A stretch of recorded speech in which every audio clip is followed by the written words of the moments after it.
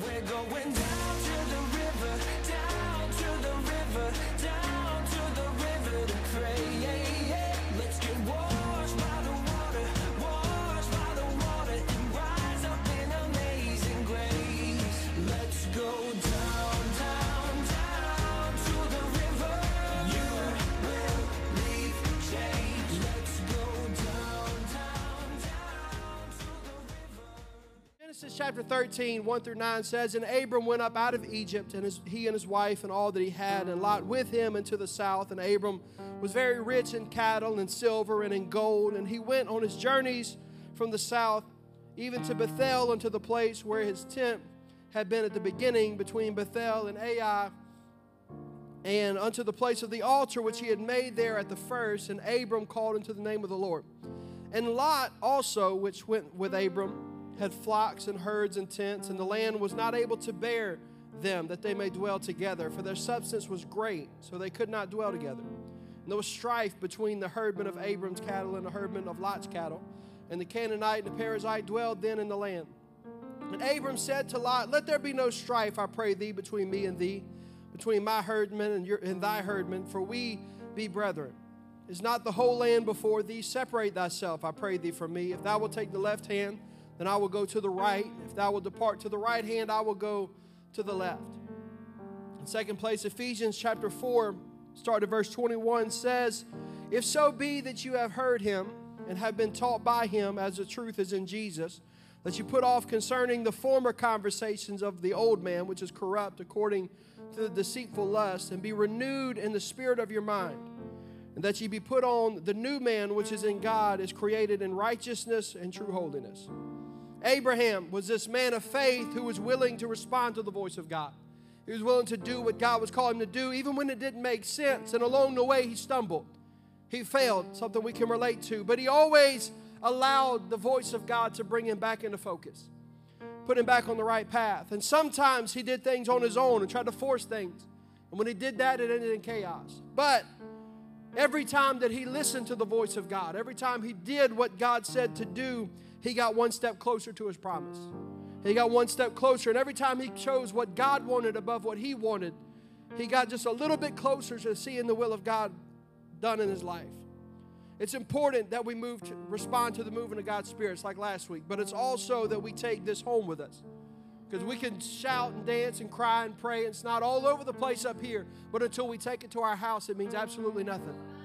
So, just coming to church, hearing God speak, feeling His presence, the emotional response is great, but what we're talking about tonight doesn't end at the altar, but it's how we respond after Bethel. So I'll be speaking tonight after Bethel. Let's go to the Lord in prayer. Lord, we thank you for this day. We thank you for your presence, for your Spirit. Lord God, I pray that you'll be with us, walk with us, and I pray that you'll help us to flow in your Spirit and feel what you want us to feel, and I pray that you'll help us to grow and learn in knowledge, and we give you the glory and the honor. In Jesus' name, amen. You can be seated. Abram, as we said, ended right back where he started, but he felt no closer to his promise. He was right back in the same exact place, but there was no goosebumps, there was no feelings, there was no excitement. It was just a dead place, but he decided, I'm going to worship there anyway. But this time, we're going to focus on what happened after he made the sacrifice. What happened after he decided that in spite of my circumstance, I'm going to worship again. In Genesis 13, 8, 9, we're going to read it again. It says, Then Abram said to Lot, Let there be no strife between you and me, and between your herdsmen and my herdsmen, for we are kinsmen. Is not the whole land before you? Separate yourself from me. If you take the left hand, I'll go right. If you take the right, I'll go left.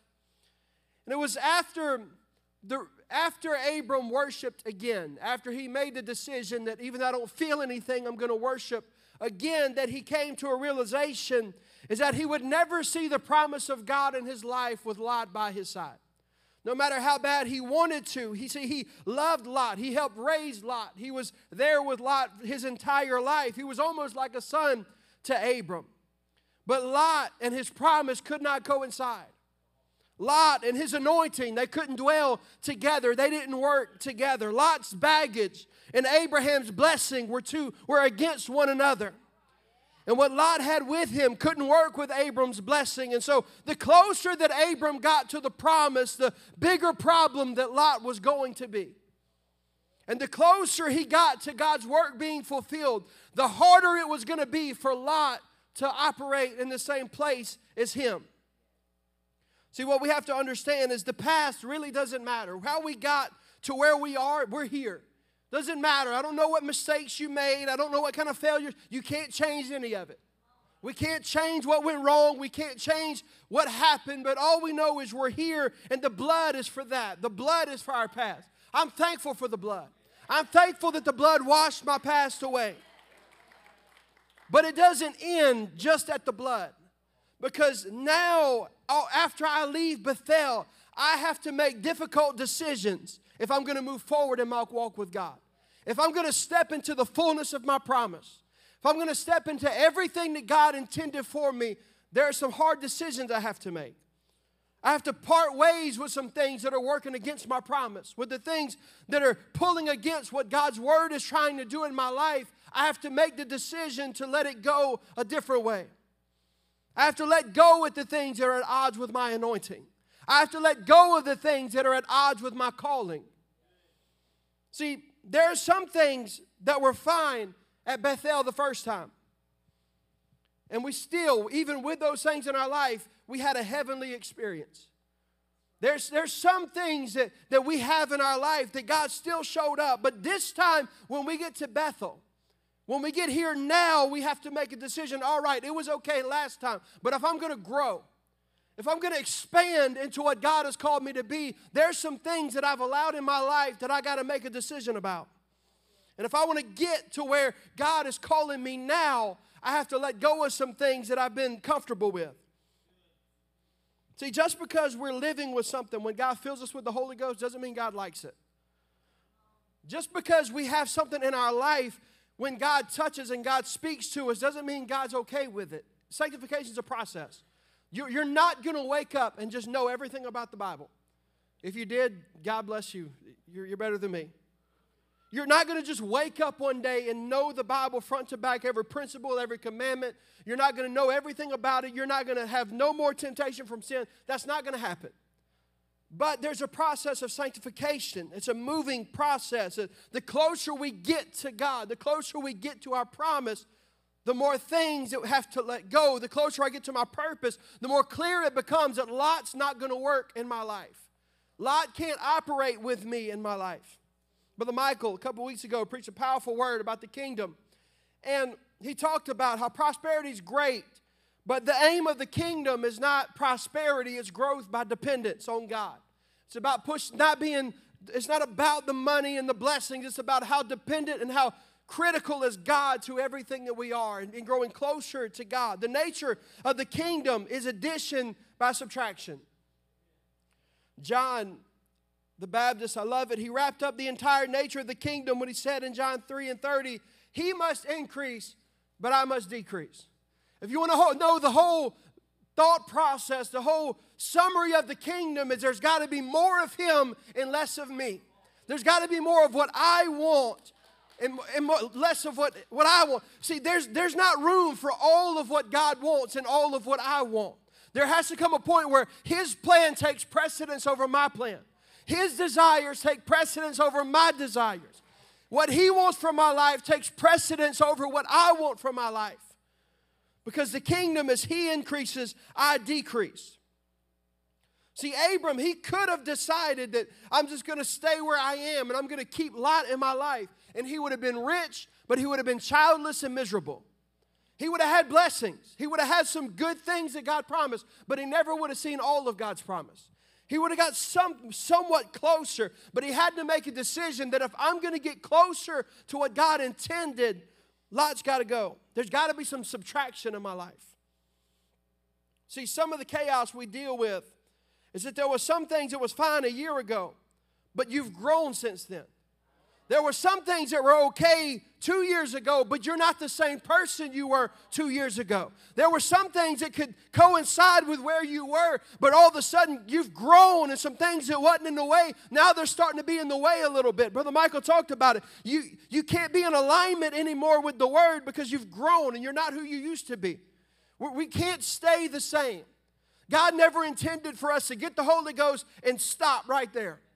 This is always supposed to be a growth process. We're always supposed to be getting closer and closer to God and saying, God, what do you need to deal with in my life? What do I need to take off and what do I need to put on? What's got to go and what do I need to change? Because the day that I think I've arrived, I've lost complete sight of the kingdom. I've never arrived. I've always got something to deal with until I'm walking with the angels. God's got some things to deal with in me. And I can't get so arrogant that I think I don't have to listen anymore to what God is saying. The whole kingdom is less of me, more of Him. It's not about me. It's not about what I want. It's not about my desires, but what can I do for the kingdom? What can I do to push forward the kingdom? See, a lot of times we're discouraged and frustrated because we're not dealing with things, and that's God trying to put conviction in our life, and God's trying to deal with some things, and we're just not listening. And we can't find peace, and say, well, God, why can't I find peace? And God's trying to say, well, if you listen, if you know what it is, you know what's making you uncomfortable, deal with it. See, there were some habits that didn't bother you before, but all of a sudden now it's uncomfortable. There's some attitudes that you had before that you were okay with, but now all of a sudden that attitude, you realize every time it starts to creep up, it's just something goes off in your spirit. My wife's grandma, she super spiritual woman, and she really was. And she was one of those, she'd be sitting in the rocking chair, all of a sudden she's bust out speaking in tongues. And she's in the Holy Ghost and just in another world. Like, amazing woman. One of my favorite things is she read the Christmas story every year. And she would just bust out crying as she's reading the Christmas story because it meant so much to her. And she's just a godly woman. And she would talk about, she's about to go to the store, and all of a sudden she'd say, well, I can't go to the store. God just checked me. It's like, for some reason, God just checked me. I can't go. Or she'd start to talk about something or somebody, and she'd start to get the words out and say, nope, God just checked me. I got to stop talking about that. Because she was listening. And we've got to be sensitive to what God is doing. See, we're never going to feel peace as long as God's trying to grow us and we're working against what God's trying to grow in our life. We've got to listen. See, as long as we're trying to live the way we were, we're never going to feel settled in our walk with God, because God's drawing us, a holy God is drawing us closer. So there's got to be things that have to go. There's got to be things that we have to deal with. See, you'll never feel at peace being filled with the Holy Spirit but living an unholy lifestyle. You can't have the Holy Spirit in you and think, well, I'm just going to keep living the same way. There's a growth process. You're not going to get there overnight, but there is a growth process that has to happen. Colossians 3, 1 through 4 says, if then you have been raised with Christ, seek the things that are above. Everybody say above. Where Christ is, seated at the right hand of God. Set your mind on things that are above, not on things on the earth. For you have died, and your life is hidden with Christ in God. When Christ, who is your life, appears, then you will also appear with Him in glory. When Paul makes his statements about the things that are above, he's saying a lot more than just thinking about spiritual things. To understand what he's saying, we have to understand the background. Jesus taught often about the kingdom of heaven in His parables. Many of His parables started with the phrase, the kingdom of heaven is like. Kingdom of heaven is like unto this. It's like unto a mustard seed. It's like to leavened bread. And the kingdom of heaven in the mind of a Jew was more than just believing after Jesus. It represented a changing of the guard. See, Jewish theology taught that there was an evil age, that after the kings died and Israel was carried away into exile, that was the start of an evil age. And there was going to be an evil age until the Messiah came, and that would be the start of the kingdom age. That the Christ would come and He would establish the kingdom of God on the earth, and that would be the start of a different age, a kingdom age. So this is why many of them saw Jesus and said, well, He can't be the Messiah because He's not establishing a kingdom. He's just preaching. He's not trying to overthrow the government. He's not establishing anything. They expected a physical kingdom to be established. They expected a physical kingdom, and that this Messiah would come and overthrow the governments of the world, and He would destroy their enemies. And when He was finished, and when He finally sat on the throne in Jerusalem, it would be the start of the kingdom age, and Israel would be the most prosperous, powerful nation on in the earth. And this was how they envisioned the promise to Abraham, that from you all the nations of the world would be blessed, because they thought this new age would be ushered in and Israel would reign over the earth. See, they thought that this overnight there was going to be this overthrow. And we know that that's not what happened. The Jews never expected the church. They never expected what we have here to be here. Instead, Paul talked about ruling in heavenly places or thinking about the things that are above. And he explained, instead of being a hard shift from the evil age to the kingdom age, there was going to be a space in between, and that's the church age. And that's where we are. And what we are is that there is going to be a time when the church operated on the earth with spiritual power. That we were going to operate in the evil age, on the evil world, but we were going to have kingdom power. We were going to be used mightily by God. We were going to be operating the Spirit. And it said, when Christ appears, then you will appear with him in glory. That we know that eventually when Christ returns in the second coming, that's when the kingdom is going to be established. But right now we're in that space in between. Jesus summed up everything in this parable in Matthew 13. Says he put another parable before them, saying, the kingdom of heaven may be compared to a man who sowed good seed in his field. But while his men were sleeping, his enemy came and sowed weeds among the wheat and went away. So when the plants came up and bore grain, the weeds appeared also. And the servants of the master of the house came and said, Master, did you not sow good seed in your field? How then does it have weeds? And he said to them, an enemy has done this. So the servant said, then do you want us to go up and gather them? And he said, no. Lest gathering the weeds, you root up the wheat along with them. Let both grow together until the harvest. And the harvest time, I will tell the reapers, gather the weeds first and bind them in bundles so they be burned. But we may gather the wheat under my barn. He was describing a real world scenario. That there was going to be an age where what he was talking about is back in the day that feuding farmers, if they had problems with each other, they would wait till one sowed his field and they would sneak in there and throw poisonous plants in there among them. And they looked alike until they got to a certain point, so at first you couldn't tell them apart. But by the time you could tell them apart, their roots were growing together. So if you tried to pull out this darnel, this poisonous plant, you would pull up the good things, the good wheat. And so he was telling them there's going to be a time of the good seed living among the bad seed. There was going to be a season, there's going to be a stretch of the good seed among the evil seed.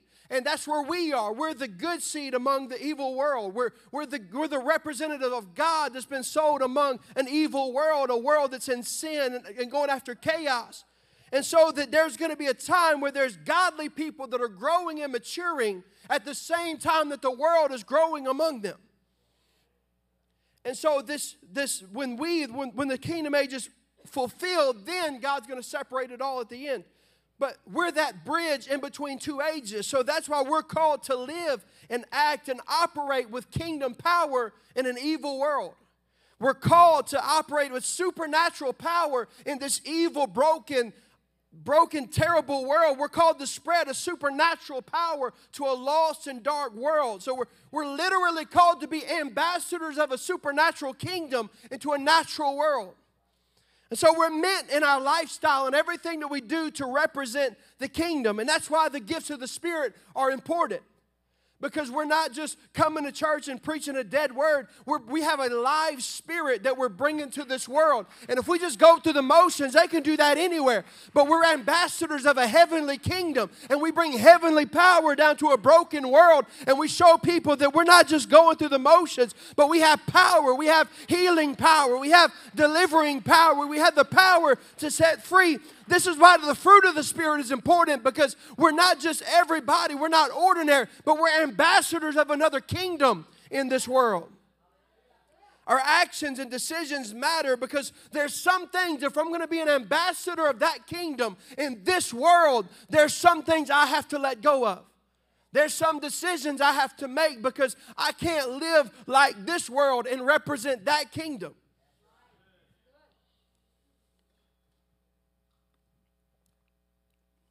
See, God will fill you with the Spirit while Lot is with you. And you're welcome in the kingdom, but we got to grow. If we're going to walk in the fullness of the promise, God calls for growth and calls for us to move forward in the kingdom. And just because God spoke to you with you before doesn't mean that I can get where God is calling me with Lot in my life. Just because God showed up and I've had powerful moves of God with Lot, it doesn't mean I can stay there. See, God speaking and appearing with Lot in his life was not validation, it was okay. When God told Moses from the very beginning, he said, leave your family. But he brought Lot with him anyway. Lot was never supposed to be there. But God didn't just crush him. God didn't forget about him. God said, well, I'm still going to speak to you. I'm still going to show myself to you. I'm still going to have mercy on you and show you grace. But if you're going to go all the way to where I'm calling you, Lot can't go with you. See, God didn't require him to be a finished product to show up and speak. I'm thankful for that. I'm so thankful that God doesn't expect me to have everything together before he talks to me. Because it'd be quiet. So what do we do now? Paul gives direction on what it means for us in Colossians, finishing up what we read earlier, Colossians 3:5 says, put to death, therefore, what is earthly in you, sexual immorality, impurity, passion, evil desire, and covetousness, which is idolatry. On account of these, the wrath of God is coming. And these too, once you walked, but when you were living in them, but now you must put them all away. Anger, wrath, malice, slander, obscene talk from your mouth. Do not lie to one another, seeing that you put off your old self with its practices, and have put on a new self, which is being renewed in the knowledge after the image of his creator. Here there is not Greek or Jew, circumcised or uncircumcised, barbarian, Scythian, slave, free, but Christ is all and in all. Said, but then put on then, as God's chosen ones, holy and beloved, compassionate hearts, kindness, humility, meekness, patience, bearing one another. And if one has complained against another, forgiving one another. As the Lord has forgiven you, so you must also forgive. And above all these, put on love, which binds together everything in perfect harmony. There's a process. There's some putting on that we have to do, but there's also some putting off we have to do. See, we like to talk about the putting ons, and I thank God for them. But sometimes the put-offs is what makes room for God's promises to be fulfilled in our life. Sometimes it's the things we take off. See, we're never going to beat you over the head with the Bible here at this church. If somebody does, they're a guest. They're not from here. But the Bible does say that we have to put off the old man to put on the new man. We can't put the new man on top of the old man. There's got to be a putting off that takes place. There's some things that I just have to cut out of my life if I'm going to see the promises of God fulfilled. There's some things that I have to take off before I can put on the blessings that God wants from my life. See, the Holy Spirit inside of you will always be at war with your flesh. To the day you die, the Spirit in you is going to be at war with the flesh. Because as long as we're representing that heavenly kingdom in an evil world, you're going to struggle with your flesh. First of all, the devil don't like you. Second of all, you want to do what feels good to your flesh. And so you're always going to struggle with temptation. You're always going to struggle with desires that go against God's word when you're on this earth. The pull of sin is not going to go away as long as you're on this earth, but we can determine how we respond to it.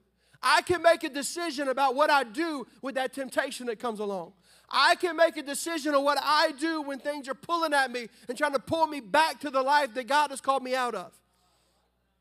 Ephesians 4:21 says, If so be that you have heard him and have been taught by him as truth is in Jesus, that you put off concerning the former conversation, the old man.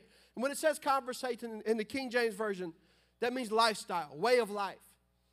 More broad than the King James says it. But so concerning the old lifestyle, the old man, which is corrupt according to the deceitful lusts, and be renewed in the spirit of your mind, that you put on the new man, which after God is created in righteousness and true holiness. See, there's this lie that people tell us is that the reason that you feel so much restlessness is because you're worried about things that don't matter and you don't need to worry about those things. And if you'll just give in to your flesh, then you'll find peace. If you'll just do what feels good and stop worrying about what the Bible says and what this old book says, then you'll feel peaceful. But that's not true. You're never going to find, the surrendering to sin isn't going to calm the storm. That's not what's going to bring peace in your life. The answer to chaos isn't giving in, but it's surrendering your flesh, going back to Bethel and say, let me put my flesh on the altar again and say, it's not about me. It's not about what I want. Less of me, more of God. I got to decrease. He's got to increase. And the more I can get myself out of the way, the more at peace I can be with what He wants from my life instead of what I want from my life. I said before, as long as you try to leave on your old lifestyle, when you're filled with this new spirit, you're going to be a walking contradiction. You're going to be constantly at war within yourself. And as long as you're trying to walk into your promise, But holding on to Lot, you're going to feel strife. You're going to feel at war with yourself. At some point, we got to make a decision that, you know what, this Lot that I've been holding on to, and some people are saying, well, he's close to you. You don't have to get rid of that. I got to make a decision. Is it worth it? Or do I want God's promise? Would I rather have Lot or my promise? Would I rather have Lot or my children? Would I rather have Lot or everything that God wants? And I would rather let go of anything this world has to offer so that I can do what God has called me to do. I would rather release every pleasure this world can offer me and seek what God has for my life. God didn't save us to leave us the way He found us. He came to justify us, sanctify us, and eventually glorify us. And that's just fancy words that I'm going to try to explain broken down real easy. 1 Thessalonians 5:23 says, now may the God of peace Himself sanctify you completely. Everybody say sanctify. And may your whole spirit and soul and body be kept blameless at the coming of our Lord Jesus Christ. We're justified. Everybody say justified. For our past when we're filled with the Spirit. When God forgives us of our sins and fills us with the Spirit, we're no longer responsible. We're justified for our past sins. So all that stuff in the past can no longer be held against us because it's under the blood. It's justified.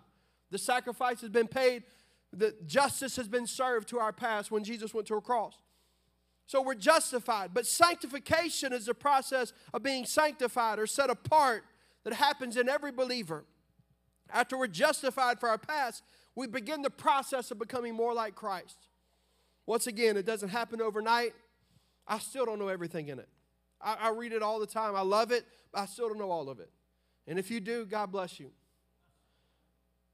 I don't want to stand behind you in judgment.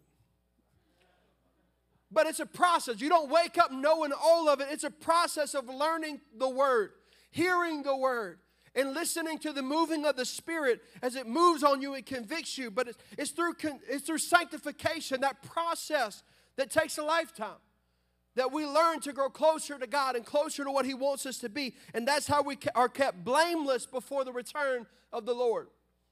We're not all going to be in the same place. And we don't all have to arrive at the finish line to make it to heaven. But we all have to be on that journey of sanctification. We ought to be in that process of growing as God leads us and guides us and shows us. And if we follow this process, if we allow God to speak and allow God to reveal, and we make the changes and we do what God is calling us to do as we seek to please Him and grow in love toward Him, that will lead to glorification. And what that means is when we cross over into eternity, we're going to lose this mortal body and we're going to be glorified. We're going to receive a glorified body. Thank God. But we can't remain the same while we're on this earth and be in the will of God. It's impossible. We can't stay where we are because God always expects us to grow. He calls us to grow.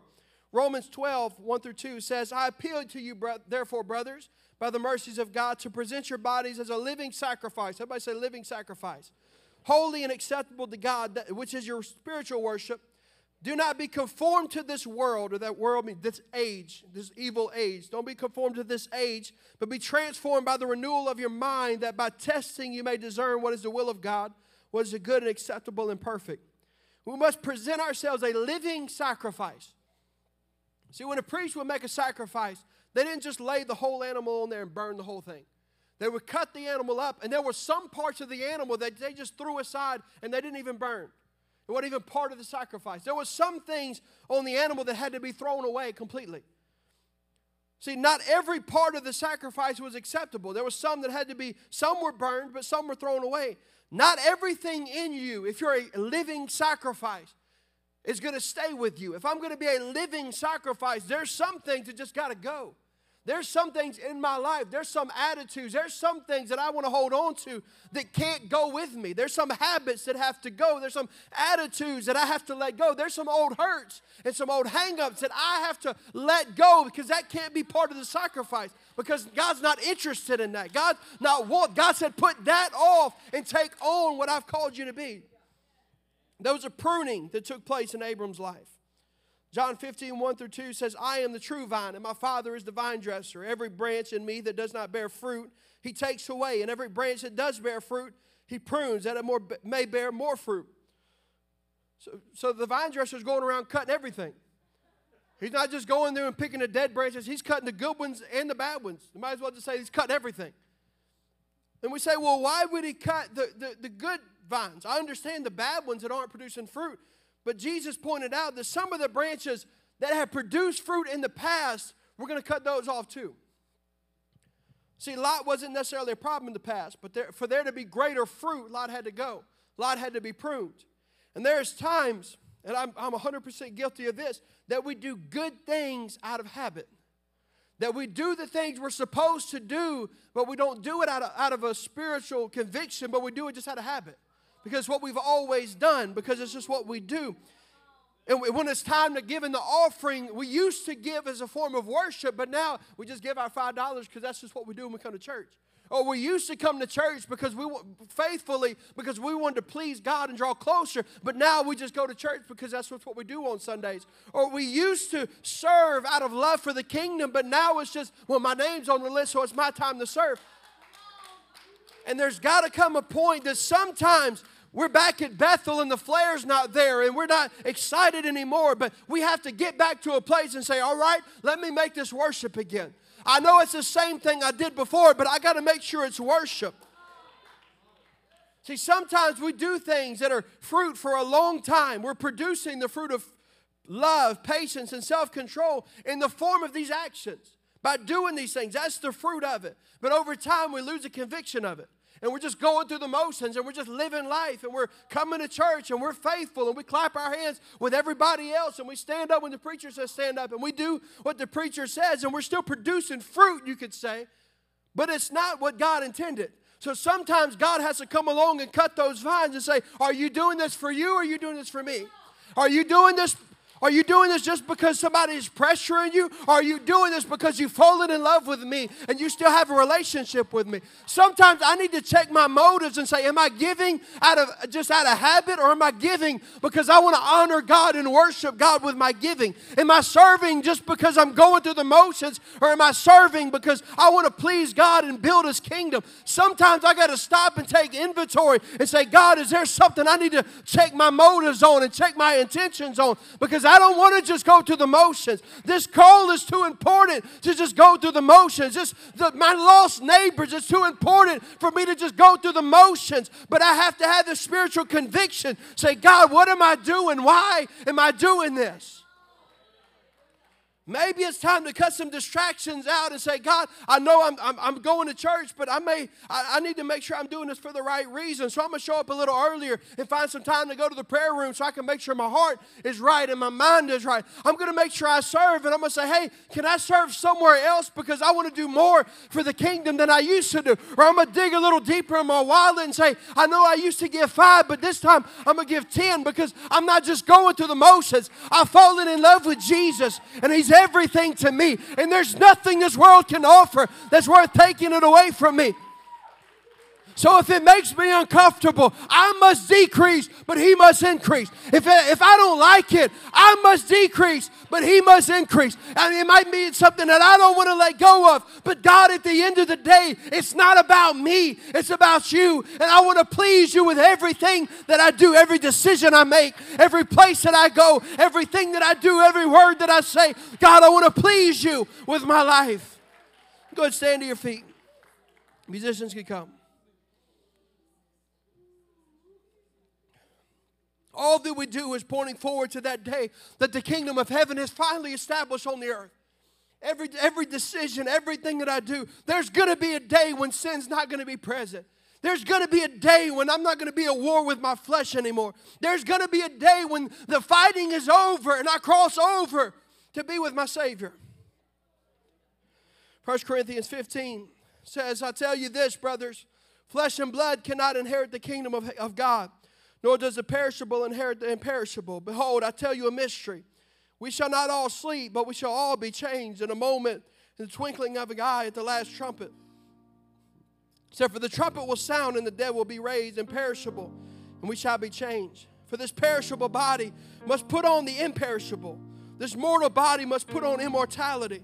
When the perishable puts on the imperishable, and the mortal puts on immortality, then shall it come to pass, as saying that is written, death is swallowed up in victory. Oh, death, where is your victory? Oh, death, where is your sting? The sting of death is sin. The power of sin is the law. But thanks be to God who gives us the victory through our Lord Jesus Christ. Therefore, my beloved brethren, be steadfast, immovable, always abounding in the work of the Lord, knowing that in the Lord your labor is not in vain. Paul said all that pointing to that day when the kingdom would actually be established and sin would no longer be an issue and our flesh would no longer be an issue and our perishable, broken self would be passed away and we'd be glorified before God. He said, don't you look forward to that day, because there's one of these days, be steadfast, immovable, always abounding in the work, because one of these days you're going to understand that all this is not in vain. Everything that you let go of was not in vain. Everything that you put on was not in vain. Everything that you changed, every difficult decision, you weren't wasting your time, because one day we're going to be with our Savior, Jesus Christ, standing before His throne, crying, holy, holy, holy, Lord God Almighty, which was and is to come. One of these days, every temptation will be wiped away. Every tear will be wiped away. Every sickness will be taken away. But in the meantime, this promise is too important for me to go through the motions. In the meantime, while I'm waiting on the day that trumpet sounds and we cross over into eternity, in the meantime, I'm going to do whatever I got to do to please God. In the meantime, it's worth every trial, it's worth every storm, it's worth everything, it's worth every difficult decision, because I'll let go of anything to please my Savior, because He must increase, but I must decrease. There's got to be more of Him and less of me. The calling that you have for your world is too important just to go through the motions. The calling that God has on your life, the lost people around you, the broken people around you, they're too important for us to just go through the motions and just do things because we've always done it that way. We've got to do it because we've fallen in love with God and say, God, I'll do anything for you. I'll go anywhere for you. I'll let go of anything to please you, because there's too much riding on this. We're going down to the